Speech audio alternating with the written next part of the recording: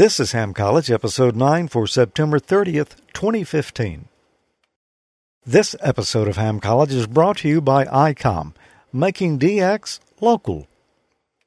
And by hamstudy.org, a great place to study for your amateur license exam.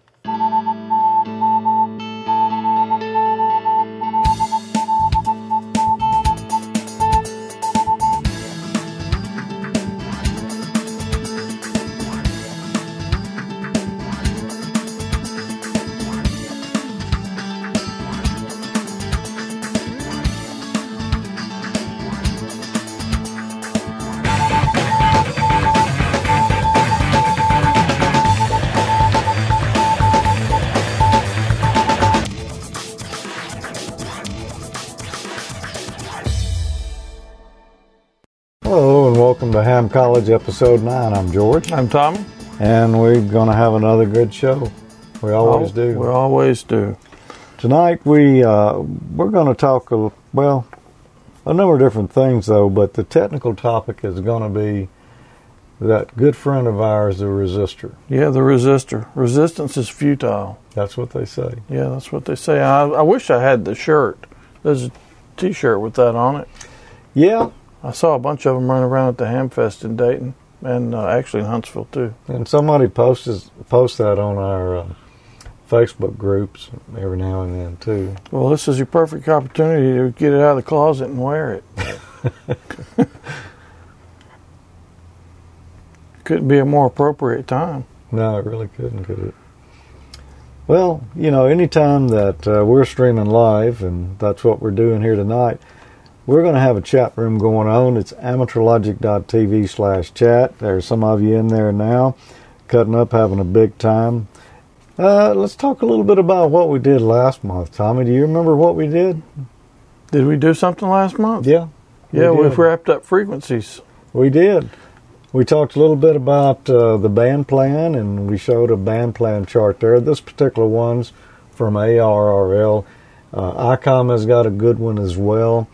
And you can probably find several others on the internet. Yeah. Also, we talked about repeaters.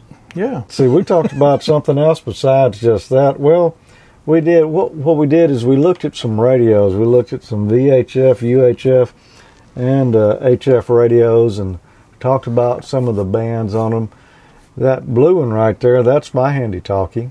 You've got one just like that, except it's not blue. Yeah, I've got the original ID51. And then that radio behind us there, we're going to look at it a little later. We're giving that one away over on Amateur Logic. Yeah, a couple of weeks, somebody's going to win that thing.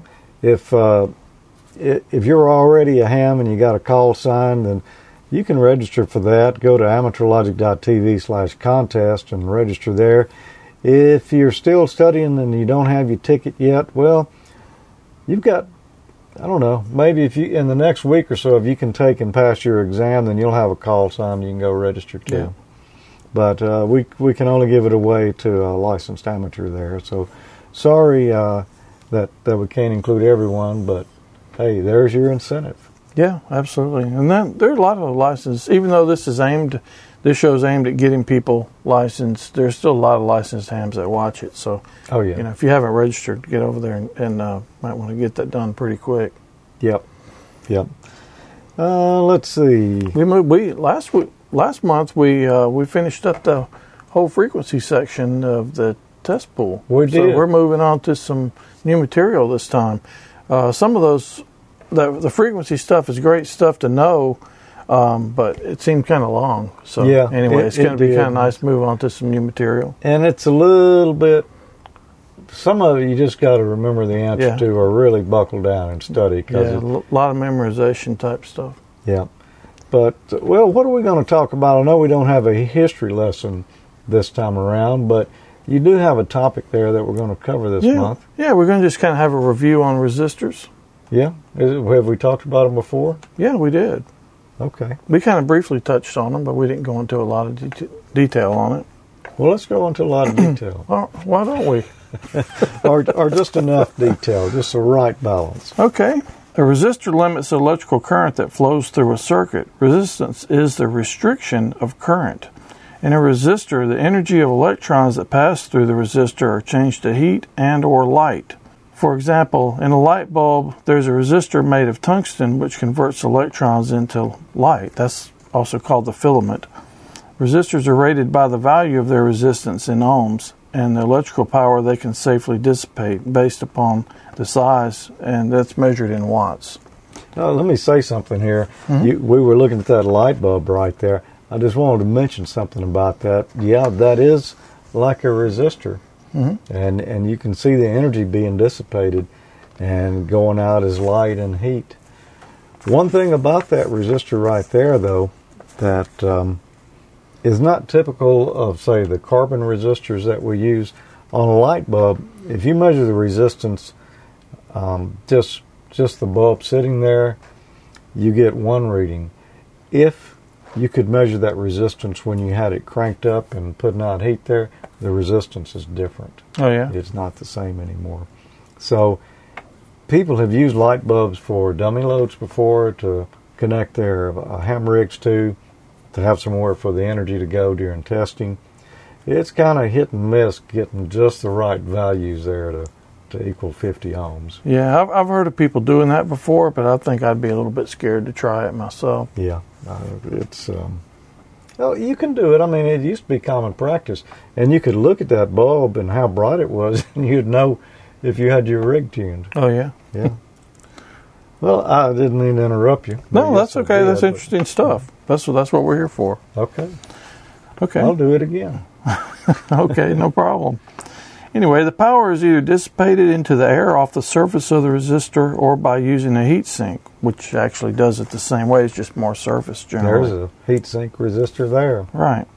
Now, what that did is it allowed us to get a lot more power out of the same element, or same size element that's in there. Right. And that's kind of how dummy load works as well. Yeah, they generally have something to sink off some of the heat. Yeah, some oil or something like that in there, or a lot of surface area, some fins.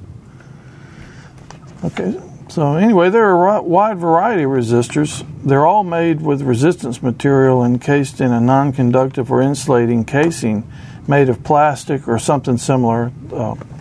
Fixed value resistors are usually made of carbon encased in plastic with a connecting wire on either end. Most resistors used in electronics today are carbon-based resistors. Some of the types of resistors are carbon composite, carbon pile, carbon film, printed carbon, thick film, thin film, metal oxide film, wire wound, foil resistors, ammeter shunts, grid resistors, variable resistors, and there's even more than that. That's a lot of resistance. Well, I just kind of like had a Forrest Gump flashback there. Yeah, that's a number of different styles of resistors there. That's not all there are, though. That's just... but not even close. Not even close. There's a lot of other types out there as well. Now, when the ones that, let's look again. The ones that are on the left there have got some colors on them. Tell us a little bit about that. Yeah, the resistor values are rated by the colors on the side of the resistor. The colors used in it are black, brown, red, orange, yellow, green, purple, gray, and white. Each color represents a different number. The black band represents the number 0. Brown band represents the number 1, red is 2, and so on, all the way to white, which is number 9. These numbers are very important because the understanding of them can tell you the value of the resistor. It's most common for resistors to have 4 colors, but they can range all the way up to 6 per resistor. On a 4-band resistor, the last band is gold or silver. The gold band represents a positive or negative 5% tolerance. Silver band on the resistor represents a positive or negative 10% tolerance. Hold this band on the right side and read the colors from left to right. The first 2 bands are read as the numbers that they represent in the color code. The third band acts as a multiplier for the other bands. And that's all I have to say about that. Well, to go on with the Forrest Gump theme. Yep. Yep. Well, I got something we can say about that. Okay. We can talk about the schematic symbols for a resistor. Okay. We've got those here. The top one there is what a resistor would look like on a schematic.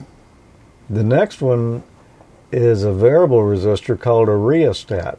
You can see on the left-hand side, we've got one leg there.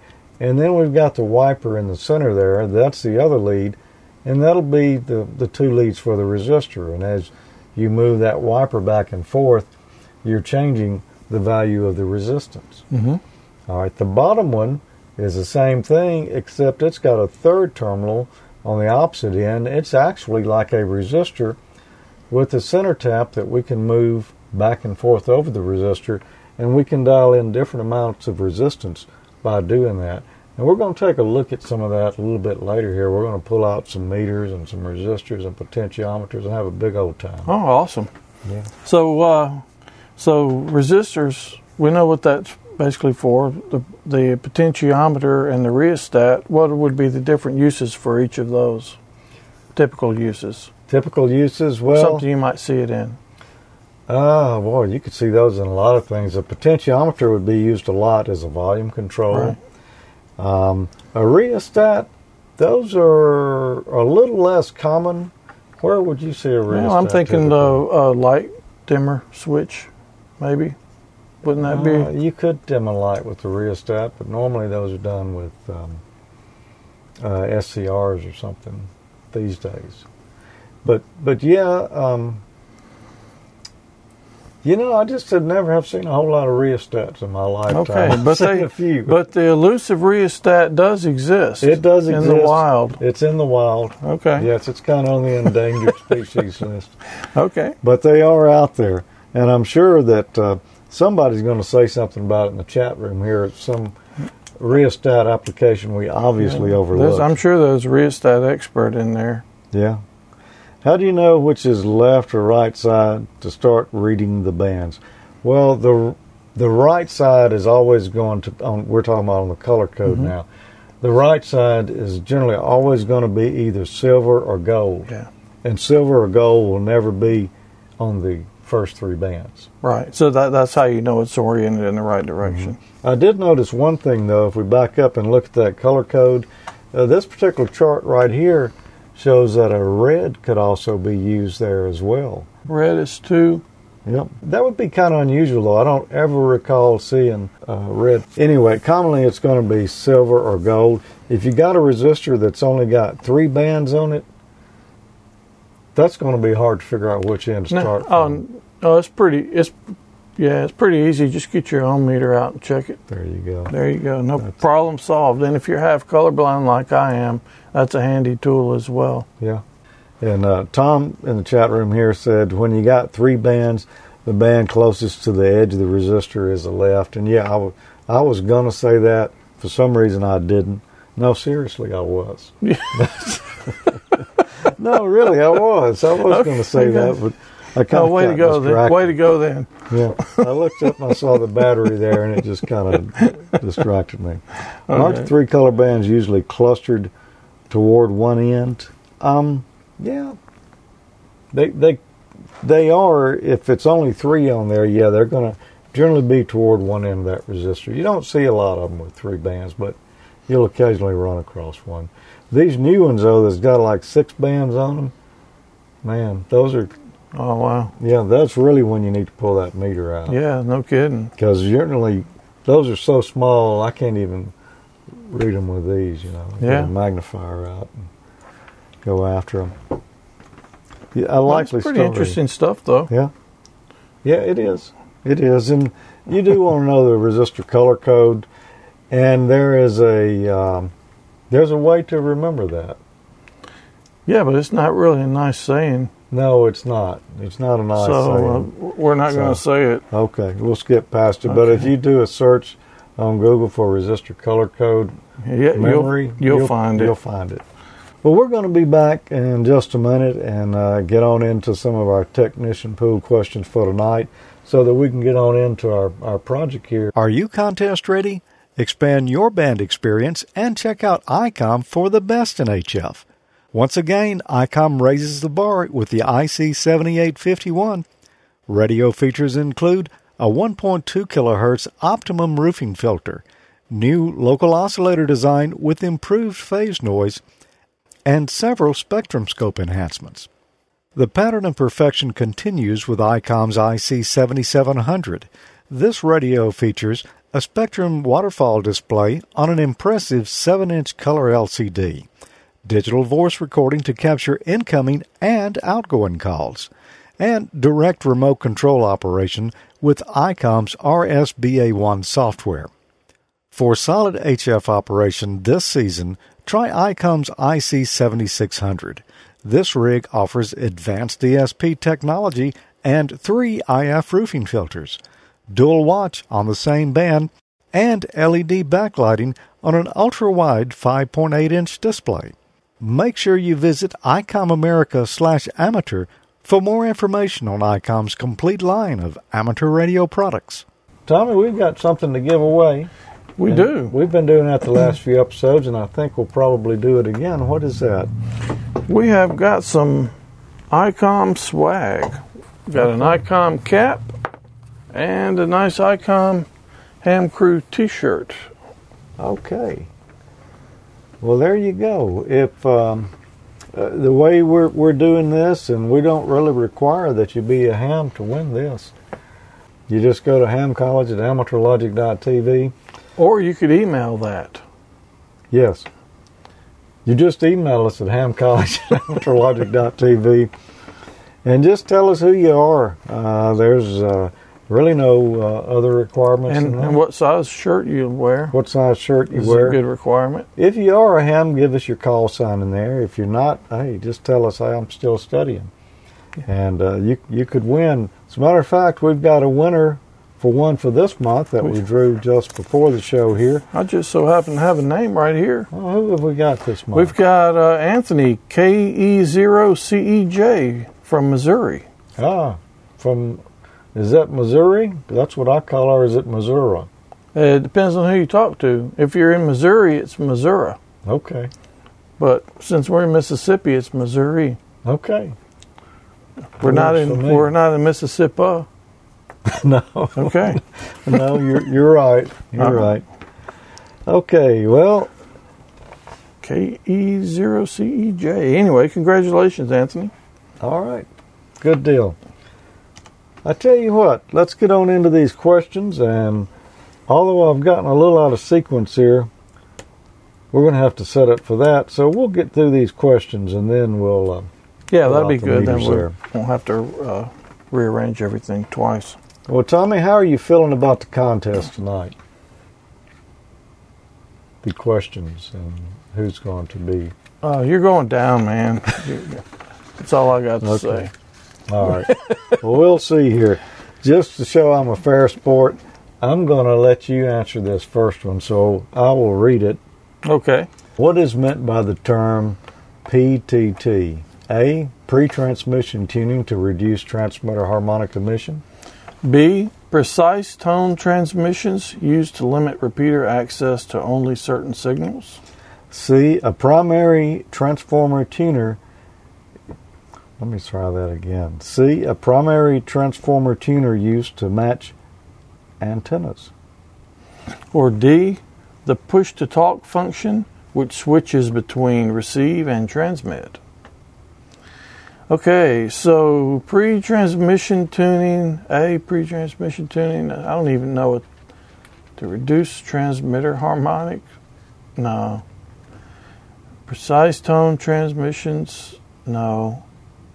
I can't even tell you why, but that's not it. I know what the answer is just because I've been a ham, but those don't even make sense to me. Okay. Then you probably wouldn't pick any of those. I wouldn't pick any of those, and I wouldn't pick C either. Primary transformer tuner to match antennas. Yeah, and I just want to point this out. That's the reason I had to read that twice. A primary transformer tuner used to match antennas. Shouldn't that be used? USED? Yep. Okay. I'm vindicated. Okay.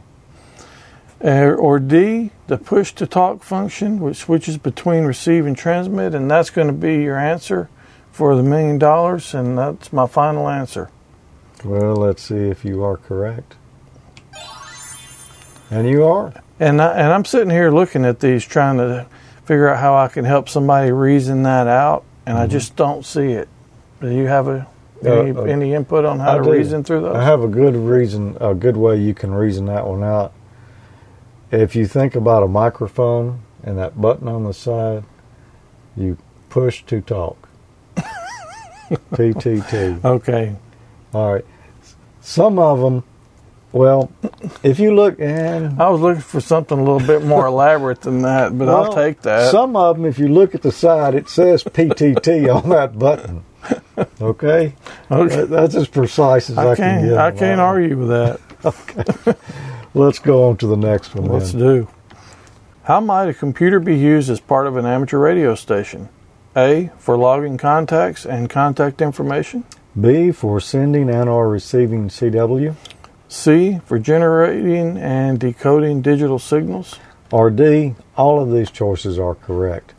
And Tommy, that's going to be my answer right there is D. That's your final answer? That's my final answer on it because I know I can use a computer for logging contacts and contact information. I mean, that just makes sense. Yeah, it's ideal for that. I know that software that I can use for sending or receiving CW with because I've used it before. Yeah.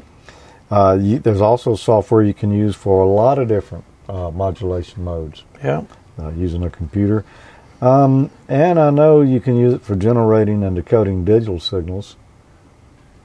So it's got to be D, all of the above. And naturally, I am correct. You are correct.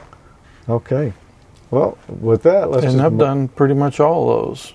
So I pretty much have too. I mean, a computer is like almost indispensable accessory in your ham shack nowadays. Well, it kind of is now. I mean, there was a while that probably hams were bad-mouthing computers pretty bad. Yeah. And we still do on occasion. We might swear at one. But on a daily basis. Yeah. But, yeah, it's most hams have got a computer now. Yeah, it's a great addition. It's a great addition. Not required. Don't really have to have it, but it's a good convenience. Mm-hmm. Well, we'll move on to the next one here. And this one, which type of modulation is most commonly used for VHF and UHF force repeaters? A, AM. B, SSB or single sideband. C, PSK. Or D, FM. And I have never heard anyone doing AM on VHF or UHF repeaters. I haven't heard it. On the repeaters? I haven't heard it. Okay. I mean, theoretically you could, but I've never seen it. Yeah. So, I'm going to go with D, FM for that. So, I've never heard of anyone doing single sideband on the repeaters. Now, I do know of people doing 2-meter single sideband, talking pretty good, a couple 100 miles with that. Which is pretty good. And then no PSK on repeaters. Oh, fist bump? Yep. All right. For the next one, what type of modulation is most commonly used for VHF packet radio transmissions? A, FM, or frequency modulation? B, SSB, or that would be single sideband. C, AM, or amplitude modulation. Or D, spread spectrum. And that's yours. That's mine. So I'm going to say, just because I know VHF packet radio transmissions they're generally always going to be FM. Yeah, I was going to look to see if everybody answered D again down the chat room, but we didn't get them on that one. No, didn't get them on that one. And I'm correct. Give it up. All right.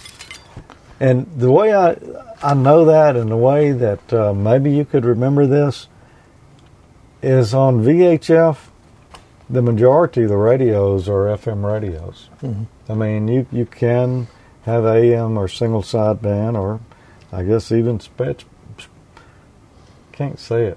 spectrum.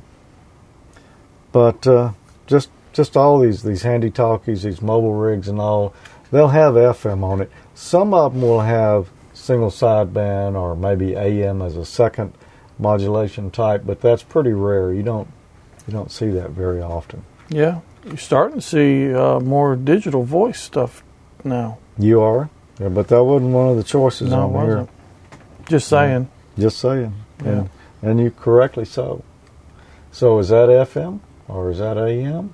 It's or digital. Is that something else? It's digital. Digital. Okay. All right, next question. What is a way to establish quick access to a favorite frequency on your transceiver? A, enable the CTCSS tone. B, store the frequency in a memory channel. C, disable the CTCSS tone. Or D, use the scan mode to select the desired frequency. And this is mine. And actually, when I read B, I almost put a duh after it. Because, I mean, that's the only one that makes any sense. Quick access to your favorite frequency on your transceiver. So enabling the tone has nothing to do with that. No. Disabling the tone doesn't have anything to do with that. No. And using scan mode, that's certainly not going to be quick access, although you could eventually find it there. You could find all your favorite frequencies there at one time. Yeah. So the answer is going to be Bravo, B. And you're correct. Right. Store the frequency in a memory channel. Yeah, I've done that a time or two over the last 20-some-odd years. Way to go. Oh, yeah. Okay, I would say it's anybody's ball game at this point. Yeah, pretty much tied up. So let's go on to the next question. Is this the tiebreaker? Well, it could be. Okay. What is a good reason not to use a rubber duck antenna inside your car? I wish I'd known about this when I first got my first radio. Yeah, I wish you would have too, because I was trying to hear you. A, signals can be significantly weaker than when it's outside of the vehicle. B, it might cause your radio to overheat. C, the SWR might decrease in the signal strength. Or D, all of these choices are correct.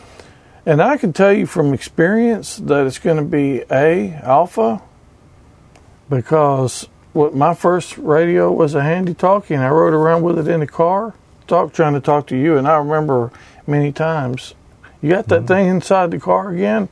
Yeah. Yep. Are you rubber duck? Right. Are you rubber duck mobile again? Yep. So it's going to be A. And you're correct, although that was my question to answer. I couldn't pass that one up, man. I know. What is another good reason not to use a rubber duck antenna inside your car is you put your eye out with that thing, kid. But no. Sorry, I didn't mean to take. You can take two in a row next time then. That's okay. Okay. That's okay. Well, let's move on to the next one. Yeah, moving right along. It's going to be, wow. You go ahead and read it so we're back on. What is the disadvantage of a rubber duck antenna supplied with most handheld radio transceivers? A, it does not transmit or receive as effectively as a full-sized antenna. B, it transmits a circularly polarized signal. C, if the rubber and the cap is lost, it will unravel very quickly. If the rubber end cap is lost. Rubber end cap. Yep. Or D, all of these choices are correct.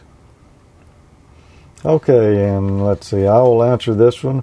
What is the disadvantage of a rubber duck antenna supplied with most handheld radio transceivers? Well, let's look at B there. It transmits a circularly polarized signal only if you move it really quick. Yeah. Yeah. Which I'm not sure we could move it that quick. C, if the rubber end cap is lost, it will unravel very quickly. No, because I've had one that had no rubber end cap before, or it did get lost and it didn't unravel very quickly anyway. So it can't be D, all of these choices are correct, because I know two of them are not. So it's got to be A, it does not transmit or receive as efficiently as a full-size antenna. And I know that because of listening to you talk on a rubber duck antenna. In the car. In the car. Yeah. Yep. So, there, take that. Next question. What device increases the low power output from a handheld transceiver? A voltage divider. That's funny. B, an RF power amplifier. C, an impedance network. Or D, all of these choices are correct. Well, it's not a voltage divider. And it's an impedance network. That's not going to increase the output. It's going to be B, an RF power amplifier. Now, I'm trying to scan down through there and come up with another reason, but I mean, you want to increase the output power, so we're going to amplify it, so I guess that's the only way to really remember that. I think you're probably right on that. And we call those typically linear amplifiers. Yeah. And why do we call it a linear amplifier? Because you said so? I don't know. That's exactly correct. No, we call it a linear amplifier because whatever you put in it is whatever you get out linearly. Yeah. Say that 3 times real fast. Well, I don't want to confuse you, so we'll just let it go at that. Moving right along? Yep. Moving right along.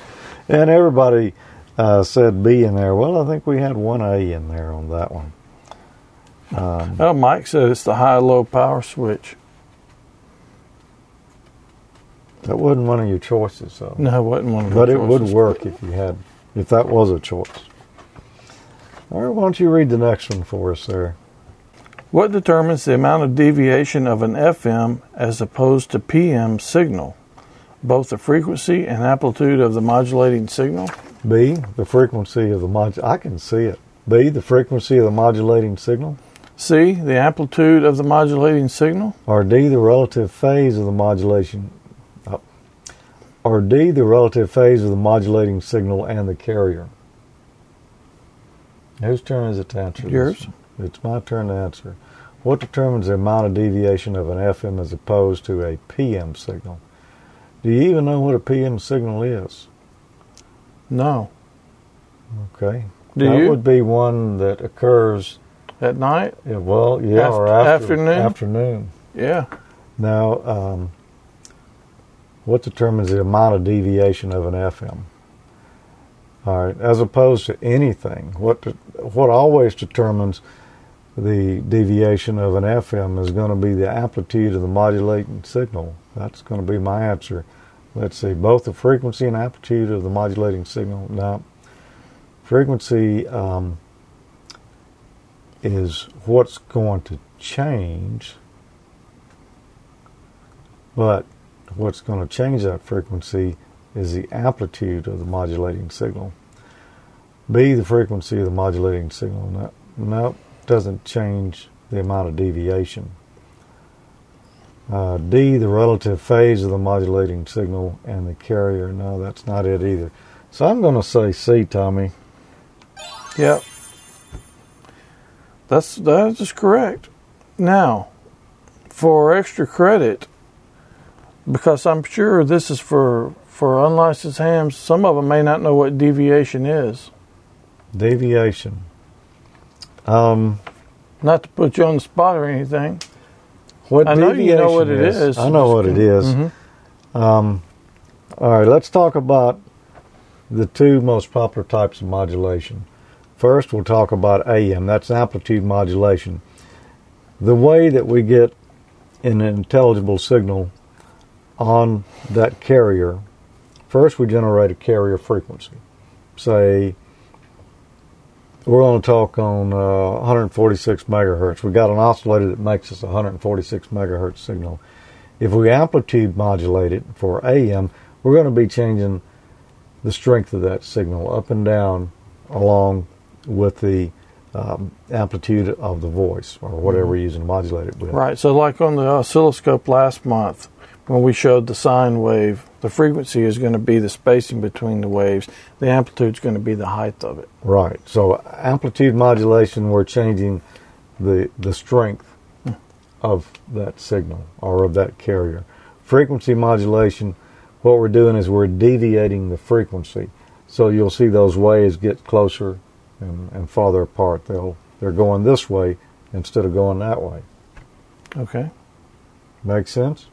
It does. And by the way, PM up there stands for phase modulation, I think is probably what they meant, but that really didn't have anything to do with cool.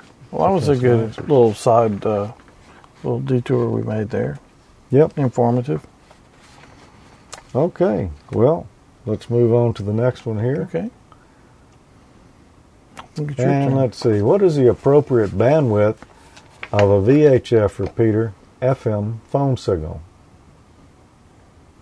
A, less than 500 hertz. B, about 150 kilohertz. C, between 10 and 15 kilohertz. Or D, between 50 and 125 kilohertz. And I smiled because I was kind of glad that you drew this question. Well, I know the answer is C, between 10 and 15 kilohertz.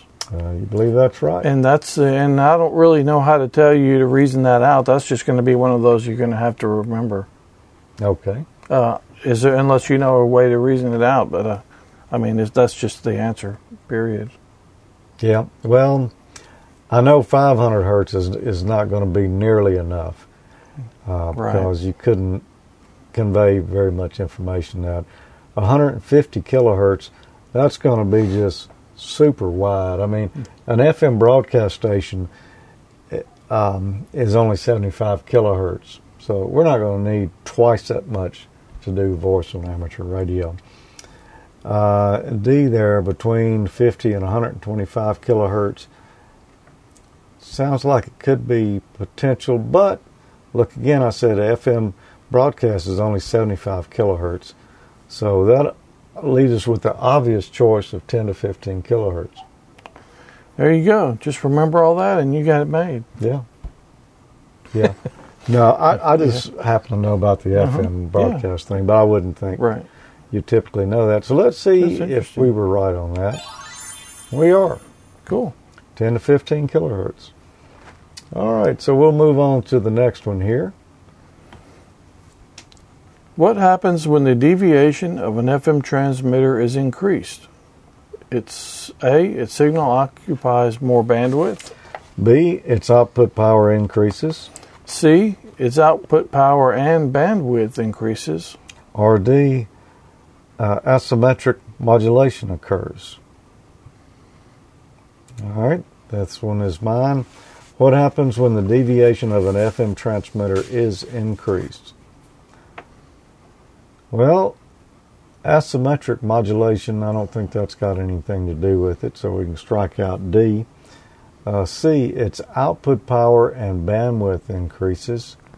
No, output power would increase on amplitude modulation, not on frequency modulation, so no, that one's not it. B, its output power increases. No, there again, output power increases with amplitude modulation. That only leaves one answer. That only leaves one.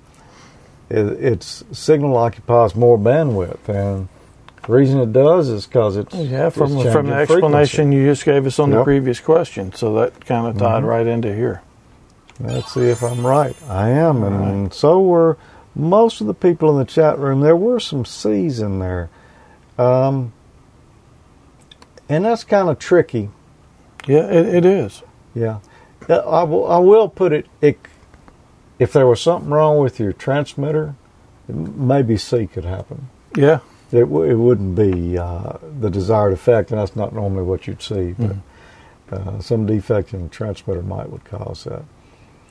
Let's pause here for a moment, and we'll get the rest of our slides loaded up. Are you new to the ham world or an existing amateur operator who wants to take your license to the next level?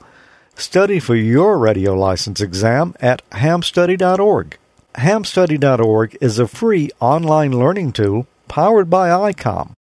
It was created by Richard Bateman, KD7BBC, Michael Stufflebeam, KV9G, and Rich Porter, KK6GKE, and it uses a modern web design to enhance the experience of studying for your technician, general, and amateur extra exams. Since 2013, hamstudy.org has helped new and existing hams to familiarize himself with the question pools, use stats-based flashcards to focus on material they need to learn, and take practice exams to gauge progress. Visit hamstudy.org on your desktop computer or mobile device. Register for a free account at hamstudy.org to access personalized study history and other site features. Prepare for an exam in an intuitive and comprehensive manner. Check out hamstudy.org, powered by ICOM, for free learning tools. Good luck on your next exam. By the way, where'd you get that shirt? Well, this fellow with the call sign VE3MIC sent a box with several of them. He did. Several shirts in them. So you got some too. I got some too. Peter got some too. Yeah. So I appreciate those, Mike. Yeah, thanks a lot. For the wardrobe. And I would be wearing one of them myself right now, but I can't find mine. I'm not sure where they are, but they're around here somewhere. Next question. What electrical component is used to oppose the flow of current in a DC circuit? A, an inductor. B, a resistor. C, a voltmeter. Or D, a transformer. And it's not an inductor. It almost seems funny just to run down through these because of what we've been sitting here talking about the whole time. But yeah, it's not a voltmeter, and that's a measurement device, and it's certainly not a transformer. I mean, it's just a resistor. Yeah, it's just a resistor. Transformer doesn't do anything to DC. I mean, it works with AC. So I'm going to agree with you, Tommy. Survey in the chat room says B, and we're all right. All right. Yep. Everybody's correct. Everybody, knuckle bump yourself. Okay. Next one. What type of component? Wait, is it my turn or yours? It's your turn to read. Okay. What type of component is often used as an adjustable volume control? A fixed resistor. B, a power resistor. C, a potentiometer. Or D, a transformer. Yeah, we just discussed this about 15 minutes ago. Yep, I think we did. And a fixed resistor is not adjustable. It's fixed, so we know it's not that. A power resistor... What the heck is that even? Yeah, well, it's that one with the heat sink on it that we looked at earlier. Oh, is that what they call it? Yeah, it's a bit. We're going to look at some power resistors here in just a minute. It's not a transformer. I mean, I guess there are auto transformers that you can adjust, but that's not what's used for volume control.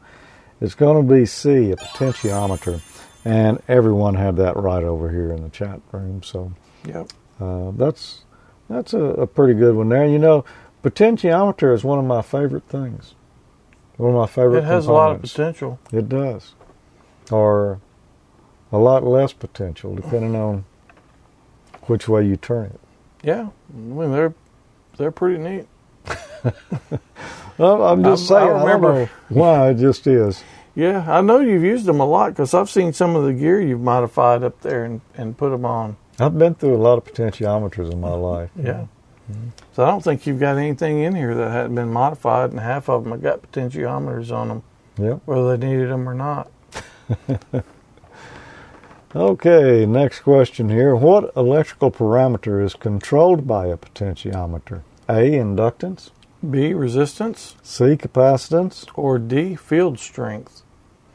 And we just went through that. Potentiometer is basically a variable resistor, so it's going to be B, resistance. Okay. It's not going to change the inductance or capacitance, and certainly not the field strength. Not unless it was wired to a transmitter and it was changing the power. Or it was the RF gain. Well, no, that wouldn't change the field strength. That just would change the receive strength. Yeah, I'll go with you, B. And there we go, resistance. Okay. You know, I think we're on a roll again because had D's. Oh, there was a C in there, but there's been quite a few B's this last run. Yeah. Yep.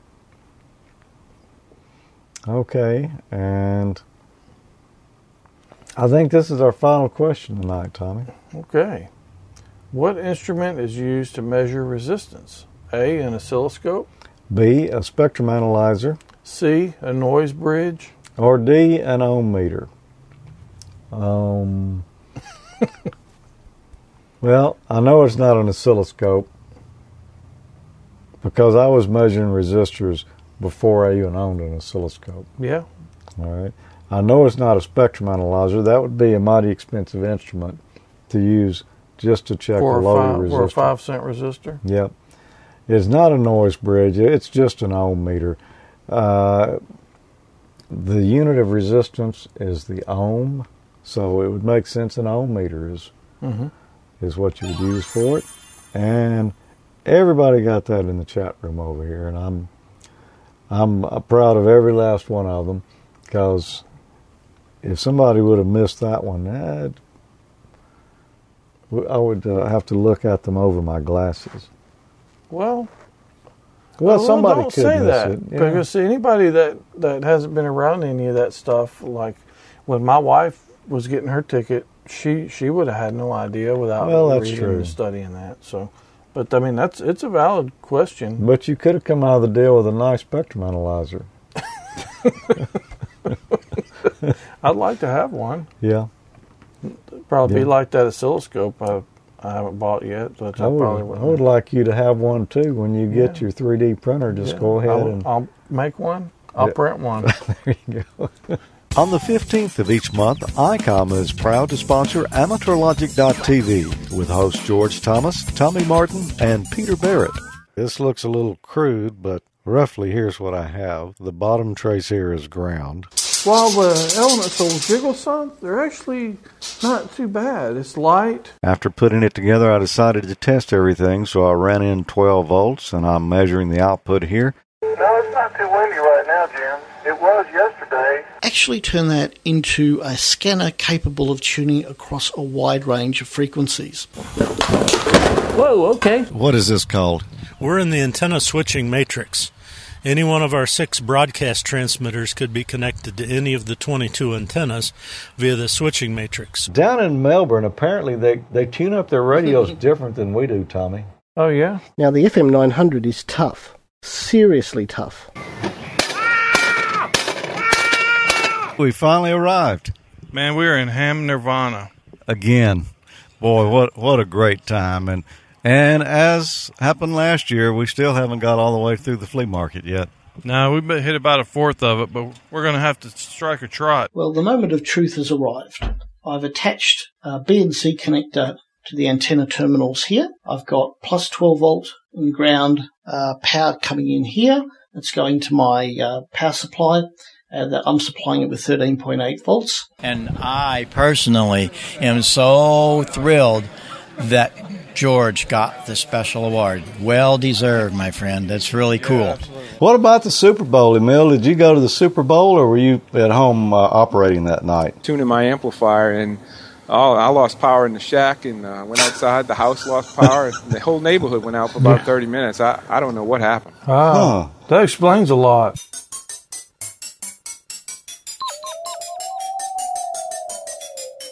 All right, Tommy, sing the theme song here. We've got ohm meters. We've got a box of goodies here. Box of ohmage. Ohmage, yeah. So we're good to go. Let's talk about some of these resistors. Let's look at some of them that you brought up this time around. How do you like that one, Tommy? Man, I like that one a lot. Let's look at it a little closer. This is red, orange, and silver. Mm-hmm. What was red? 2? Yep. 2. And then orange was 3. 22K. 21.7. Mm-hmm. And I think if you took 22,000 and multiplied it times 0.1, we would find out that we were within 10%. Oh, yeah. Since this is a silver resistor, anywhere plus or minus 10% of that value means the resistor is good. Now, this is one of the older ones here. You see this one's got the the kind of brown body to it. That's an old carbon composition resistor. You don't see those as often today. I just happen to have a number of them, though. But this used to be the most popular type of resistors that you would find. Now let's look at some others here. Here's a little more modern one. This is a carbon film resistor. That's a Radio Shack special. Yep. We see a lot like this these days. It's smaller. I think this is probably a 1/8 watt resistor. Wow. That's microscopic. The first one we had looked at was this is a 1/4 watt resistor, the old carbon composition. So you can see as the wattage goes down, the resistor gets smaller. Are you sure there's something there? There is something there. I'm not even going to try to tell you the colors on this one. Oh, come on. But I'm just going to let's see, measure my fingers here. Feels like a 10K to me. Does it? Let's see. That's a lot of ohms packed into a small package. It is. 9.96. Look at this one. I mean, it almost looks like a centipede. What do you think about that, Tommy? Oh, yeah. Yeah, that's pretty different. It's kind of unusual. This is called a SIP resistor. What it is, it's a number of resistors in one package there. If we did a little measuring, we'd find that they can be wired different ways, yeah. If we measure here 4.7, go down to the next pair, 4.7. The next pair is another 4.7. Some of these are wired. Each resistor is tied to one leg on the end. This particular one, they're in pairs. Okay. I thought the value multiplied as you went down. No. Mm-mm. They're all the same value. You said something about a power resistor? Yeah. Look at that. That's a 50 ohm, 10 watt resistor. 10% tolerance. 10% tolerance. There's no guesswork on this one. That baby's got it printed right there on it. There we go. And flip her around, you can see the leads that are coming out the ends there. They're just kind of folded over. But that's a ceramic resistor right there. It's wire wound. So although it's a 50 ohm resistor, it wouldn't make a good dummy load because being wire wound means that it's going to have some inductance to it as well. Oh, yeah. So, but it'll take 10 watts, and it's in the ceramic package here. There can be other power resistors like the one you showed us in a heat sink. There can be huge power resistors, much, much bigger than this. Got some in a broadcast dummy load, resistors, probably about that long, and probably a dozen of them in there. Oh, wow. So, yeah, they can get pretty big. Now, I don't have a rheostat, unfortunately, but, It's pretty hard to come by from what I understand. Yeah. Well, we could cut one of the legs off this potentiometer and we'd have one. But we're not going to do that. Let's look at some potentiometers. Okay. Here's a typical potentiometer. This one right here is happens to be a 3 megohm. It's exactly what we talked about earlier. It's a resistor in there. You can see it's got 3 leads on it. The wiper is the one in the center, and as we turn this, it just moves that wiper back and forth across the resistor. So there's one there. You want to measure it? We'll measure one in a minute. Okay. Here's another one here. It's got a very short shaft, and there's a slot cut in the middle of it. This one's made to be adjusted with a screwdriver. And that's a real expensive one there. But not because of the screwdriver thing. That's just an expensive. Yeah. Where'd that come out of? That came out of some video gear, and I can't remember exactly what. Here's another one here. This one is what I'd call a dual gain potentiometer. There's actually 2 potentiometers in here. You see we got 2 rows of 3. And when we turn this, it's adjusting both of those in parallel with each other. They're not physically connected together. It's just 2 independent potentiometers, but mechanically they track each other. I've got more potentiometers to go yet. Here's another one here. This one, potentiometer. We got our 3 leads there. But on the back of it here, there's 4 more leads. This is one of those that's went to like a radio. If you listen to this when I turn it, this one's got a switch built into it. So it's a potentiometer along with an on-off switch, and it just happens, it's probably a double pole single throw switch there. And that's how we turn on and off our radio. Yeah. Looks like come out of a car radio or something. Speaking of car radio, here's one that came out of a car radio. It's almost like it's set up. It is, and you didn't even know it was coming, did you? No, I didn't. This one right here, there's 4 different potentiometers mounted on this shaft, and on the back of it, there is a switch.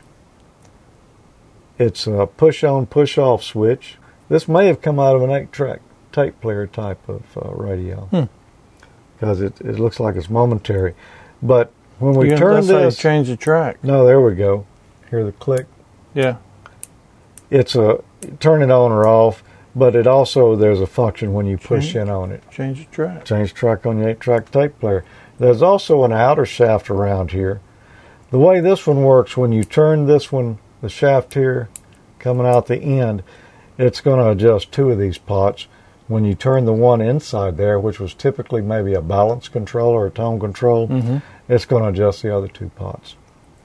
So there you go, a 4-gain pot out of a... That kind of brings back a bunch of old memories, man. You ever tear up a radio and find one of those in there? No, but I've used a lot of them before. There you go. You usually deal with the business end. Yeah. Okay. I got more yet. But wait, there's more. Yes. This one is a 5K, and I know that because I wrote 5K on the end of it. Obviously, I checked it at some point. It is a PC board mounted potentiometer, or we might call it a trimmer pot. There's 2 leads here on the end, and then these tabs coming out the middle are the wiper. And you just turn it like that. There's even a screwdriver slot in it. You'd see this maybe on the back of a TV set where you stuck a screwdriver through there to turn it. That's typically what you'd find in there. Here's another one. This is just another potentiometer, but it just happens to be real small. Just a regular pot. And then this one here, it's a 1K ohm. I know that because I wrote it on there. Oh, yes. We see our 3 legs. PC board through hole. There's a little screw here. Yeah, I've got some on the end of it. This is a multi-turn pot. It's probably 10 or 20 turns. So it's high precision. You know, it's from one end to the other, you got to turn that thing 10 times. So you can get real precise when you're adjusting your resistance. Let's see, that one looks like a 1K. It does look like a 1K, doesn't it? Let's see what the audience thinks. Let's measure a potentiometer now. Although it's 2 potentiometers in here. Let's see if we can measure that. There we go. Good smooth action there as we turn it. There's all the way one direction is 0 ohms. Go all the way the other direction, and it's going to be the same value as if we were just measuring across the end. Now, we can measure from either end to the wiper there, and we're going to get the same result. It's just you turn the shaft backwards from the other way. So there we go. Potentiometer. This would be used for volume control. You know, I should have probably had something prepared that we could look at one of these in a circuit and see actually how it was wired. Yeah, maybe we'll do that future. That sounds like a good topic for the future. That's all that's in my little box here. So I guess it's time for us to do the next thing. Yep. Now we're celebrating the 10th anniversary over at Amateur Logic, and we want you to be a part of it. We're giving away some great prizes. It's going to be this ICOM IC 7410 HF and 6 meter rig, which, boy, a great rig, one I recommend a lot when people ask me what kind of HF rig should I get. Yeah, that's a good one. We actually had one of these on the show few years back. Yep. Had one at the house for a while, playing around with it. It's pretty nice. Yep. I hated to give it back. I know you did. We're also going to give away an MFJ 4245 MV adjustable voltage switching power supply that is 12 volts DC, actually 13.8, which is what we want typically for our ham rigs. But it's variable, so it'll go a little up or down from that. But 40 amps continuous. That's plenty to drive this radio or most HF radios. Oh yeah, and then some stuff. Yep. And we're going to give antenna away with this, a 40-meter off-center fed dipole from MFJ, and they're going to throw in 100 foot of coax to go with it too. So awesome! It's going to be a complete ham radio setup. This radio already has an auto tuner built in it, doesn't it, Tommy? Yeah, I believe it. Well, you know what? I don't remember. Does it? If I look at the sheet of paper here, built-in voice synthesizer, voice squelch control, 2 preamp types, built-in automatic antenna tuner. Yeah, I was correct. What can I say about it? It's a great HF rig. It's not the bottom of the line in ICOM's product line. It's up just a little bit from that, but boy, this radio, I've always been impressed with it every time. Yeah, I couldn't remember about the tuner, but you know what stands out to me when I had it at the house? The DSP on it was amazing. Well, I have an IC 7700. That's my personal HF rig.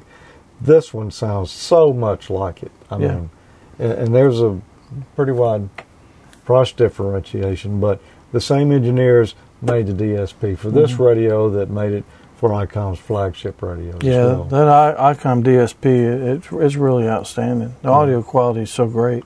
This one also has a USB port on it, which is something several of their rigs have, but it's really handy for remote operation. You can use RSBA1 software and remotely control it over the internet. Digital modes. Do digital modes. You just install the USB driver that's free off the ICOM site, and you can do digital modes without any extra hardware.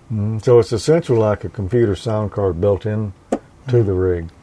Yep. So you don't have to use a rig runner or any of those external interfaces. Just a USB cable. Great HF rig. We want you to go over and enter the contest. You can find all the directions on how to do that at amateurlogic.tv/contest.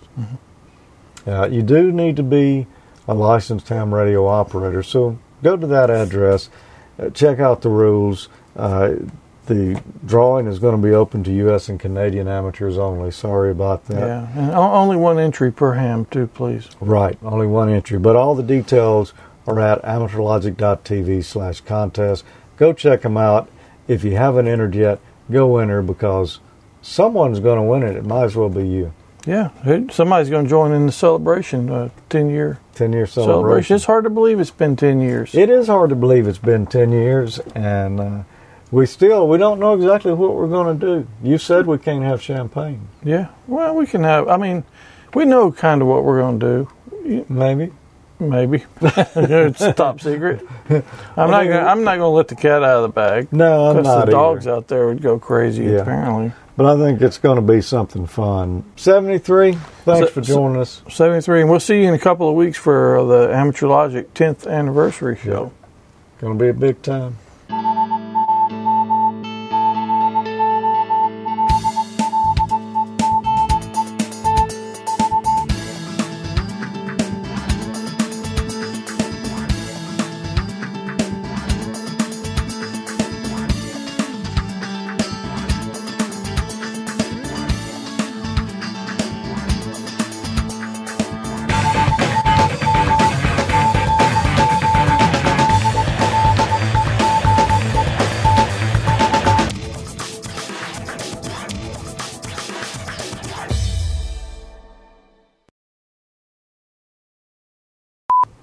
Repeater. You don't really expect me to see that from here, do you? I thought you brought your spectacles in. Those only work from about this far. Resistance is futile. It is. Speaking of half colorblind, I notice that battery is running down quicker than I thought it would. Nothing to do with color blindness, or is it? No. You got to start talking fast, man. Yeah, it looks like we're looking at the audience when we do that. I see you. Hey, man, we need to stop. We got a problem. Look at the shirts. Yeah, I just noticed that. We look like we're getting beamed up. But that's not all of our questions, and I'm not sure. You mean we have more fun? We have more fun. If I can, I can't find my sheet of paper.